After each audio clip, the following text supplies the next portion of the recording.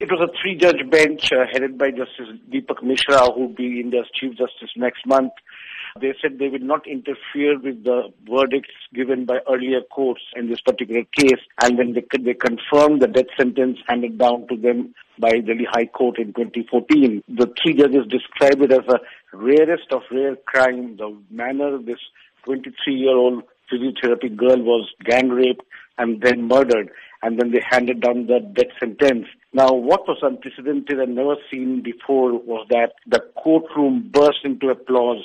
People were clapping, including fellow lawyers. They were all up in applause. It was a reflection of the national outrage that has been building up, especially over this case, and which has become a rallying point against atrocities on women. The defense lawyers have, of course, said that they would challenge the verdict, but which seems to be a very rare chance that they will get the proper hearing. Understandably, this has been an extremely emotional roller coaster for the victim's mother. What has been her sentiments? We did manage to speak to her mother just before the judges met for the final verdict, and she said that she had trust in the justice system, although justice was delayed for 5 years in the case of Jyoti Singh, the victim.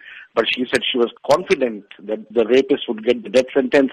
And while the judges were reading out the injuries that the girl suffered during her gang rape, she sat there weeping. When they came out, the father seemed more composed. He actually spoke to the media, said that he is now satisfied with the verdict. 6 men were arrested for committing this crime, but only 4 have been convicted. What has happened to the other 2 men? The driver of the bus in which she was abducted along with her boyfriend, he committed suicide in prison in 2013. And the 4th man, who was actually a juvenile, and he was sent to a reformation home for 3 years and was released in December 2015. Now, I spoke to Maneka Gandhi, the Women Welfare Minister. She says that she is now going to campaign for laws to bring punishment for juveniles under adult laws because they cannot be allowed to get away free like it has happened in this case.